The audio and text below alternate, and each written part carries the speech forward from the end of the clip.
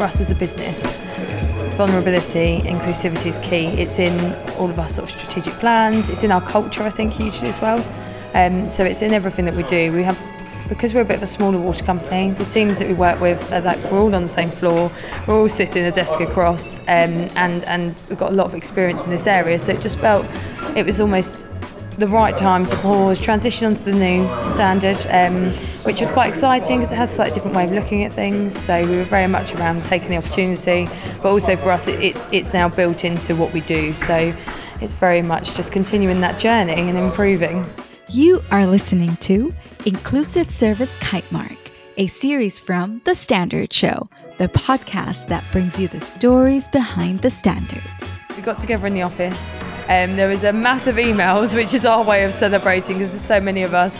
And then we just got the teams together really and just did a really big well done. Got some cakes in, had some teas, coffees, and just really a general well done. And then we pushed it out as a business. Lots of emails out about the amazing achievement that we've done, and yeah, it's just a big well done to the teams really. It's a lot of hard work for their side, so can't do it without the whole culture and business coming together. Hello, this is Matthew Childs, and welcome to Inclusive Service Kitemark, a series from The Standard Show, a series which showcases the experiences of organisations who have achieved this particular kite mark. Now, we can all become vulnerable at any time. This can be through disability, ill health, financial hardship, or life events such as relationship breakdown. But with the right practices in place, being in a vulnerable situation doesn't mean it has to be more difficult to make smart and informed choices. So, to help consumers have confidence in services when they need them most, and to allow organisations to demonstrate their best inclusive service practices, BSI created the Inclusive Service Kitemark scheme. The scheme combines the best practice from the international standard ISO 22458 for consumer vulnerability and the requirements of some of the UK's leading regulatory bodies. It's all about helping organisations to do the right thing when it comes to inclusive service. The BSI Kitemark has been informing the decision-making of consumers and organisations for over 100 years. It's recognised as a symbol of quality, safety and trust. Kitemark certification means that a claim about a product or a service has been independently and repeatedly tested by experts. In this series, you'll hear organisations describe some of the improvements they made to the way they do things to achieve the Inclusive Service Kitemark, what achieving the Kitemark has meant to them in terms of delivering positive outcomes for consumers, and the advice they would give to other organisations looking to start their own journeys to achieve this Kitemark. This episode of the series is about the experiences of South East Water. They supply drinking water to 2.2 million customers in the southeast of England. And the voice you heard at the top of the episode was that of South East Water's resilient customer manager, Amy Wernham, speaking to me at an event celebrating South East Water as one of the first organisations to achieve the Inclusive Service Kitemark, all about their motivations wanting to achieve it and how they celebrated their success. Now, a reminder that you can subscribe to The Standard Show wherever you get your podcasts, and you can find and follow us on social media too. All of the details are in the show notes, and the show notes is also where you can find links to more information about the Kitemark and other content featured in this episode. So, after the Kitemark celebration event, I caught up with Amy to talk more about the importance of the Kitemark for South East Water, but I started where we left off, with their celebration. Well, with us, we obviously have a slightly different business structure where we've got lots of teams that are all involved in the Kitemark, and bless them, they all came together really strongly to make sure that we embrace that as a business. So the team that were really delivering behind this, we all got cakes, a bit of coffee, tea, and of course, a good bottle of Prosecco, not in the business, but for after. It was a lot of hard work that went into it across the teams. But it's also about celebrating that with the wider business. So a lot of what we do is then we kind of push those messages out. We go into the teams in the office as well, share that great news, and just really get everyone together to ensure that we all know and are really proud of the work that we're doing and celebrate that. I think that's really, really important. I mean, that, for anyone listening to The Standard Show on a regular basis knows that tea, coffee and cake make a regular appearance. So I'm glad you celebrated in the standard show style. Now, back to the Kitemark scheme itself here, Amy. I'm interested to know, how easy did you find following the scheme itself and assessing it against your own organisation's processes? Well, we'd previously held the 18477 inclusive service provision, and we were the first water company to go through that process. So we were really proud to hold that. And as part of that original audit, we had made a lot of changes already to the systems that we do in terms of how we monitor, how we track, and how we communicate out across our various teams to make sure we're being as inclusive as possible. So with the transition to the ISO 22458, we actually, it was a real mapping process. So a lot of the work we were already doing, but it was actually understanding how we take the new criteria and the new ISO and apply that across our various teams. Now, for us, that looked a little bit of a reshape, which I think is always a positive because it brings a new perspective to the work that we're already doing. And it was restructuring the audit process to ensure that we were covering off all elements and were able to communicate that effectively. But I think in doing that process and undertaking that work, you naturally look at things from that new lens, and it gives us a way of engaging teams differently, and communicating it differently in the audit itself. So it is a challenge, and it was a challenge that, a mapping process that we had to undergo, but I think one that was really valuable for us as a business. And every time we go through this process with BSI, we take something new from it, and I think that's really what this has given us.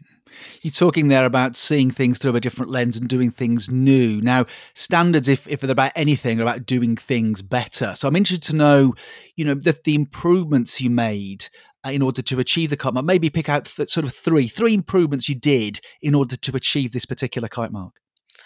So I think one of those, a big improvement on our side, is as a business, we have a wide range of training and completely different levels of teams that need to deliver on inclusivity in all areas. So from sort of communications to helping vulnerable customers in supply incidents to communicating that training out across the business. And I think a key area of opportunity that we identified in this audit was actually to create a new level of training specifically around inclusivity and consumer vulnerability.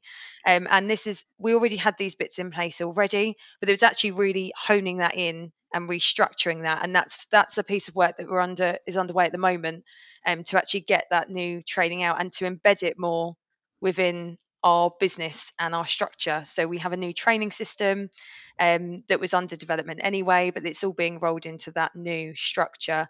And it's about not only delivering that training but tracking that training in a really effective way. So that was a really strong point that we took from the audit. And I think another really strong perspective for us was actually ensuring that the processes we have in place as a business to ensure that things are accessible and inclusive, we're actually communicating them out wider so that everyone's aware of the work that we are doing.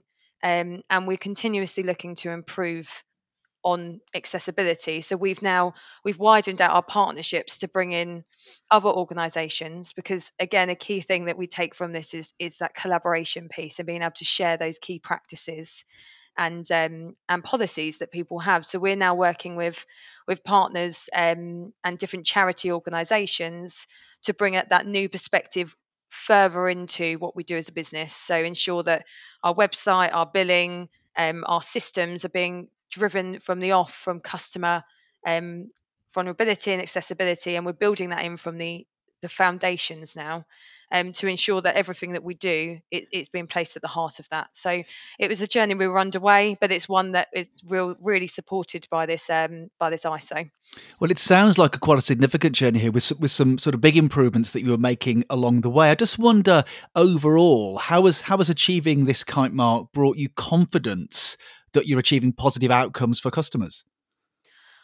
I think it's through the accreditation process. So it gives us as an organisation the opportunity to check back what we're already doing and ensure that the structures and policies in place.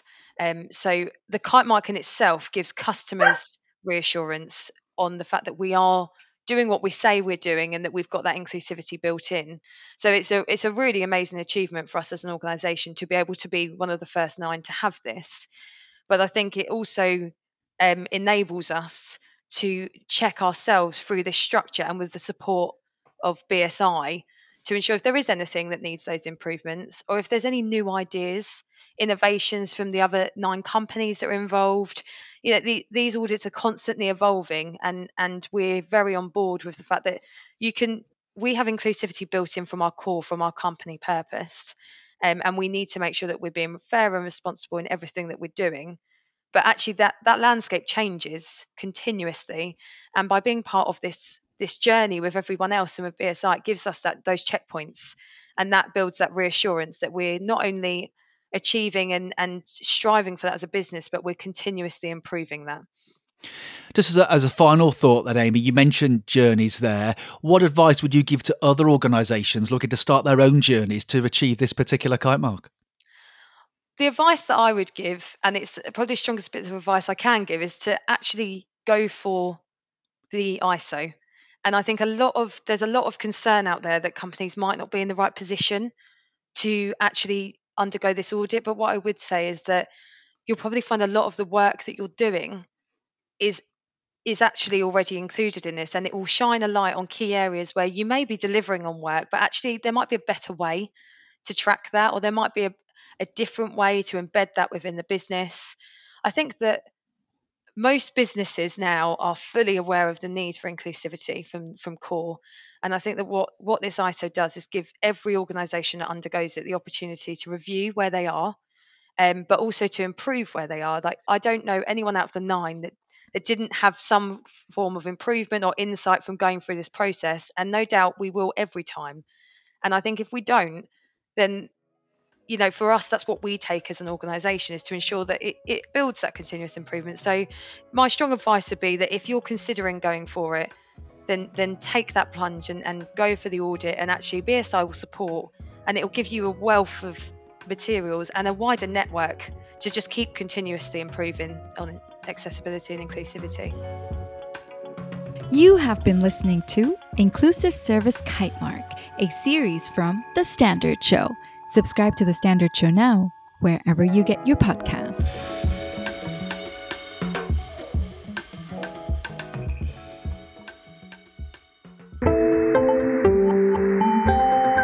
You just heard a Stripped Media production.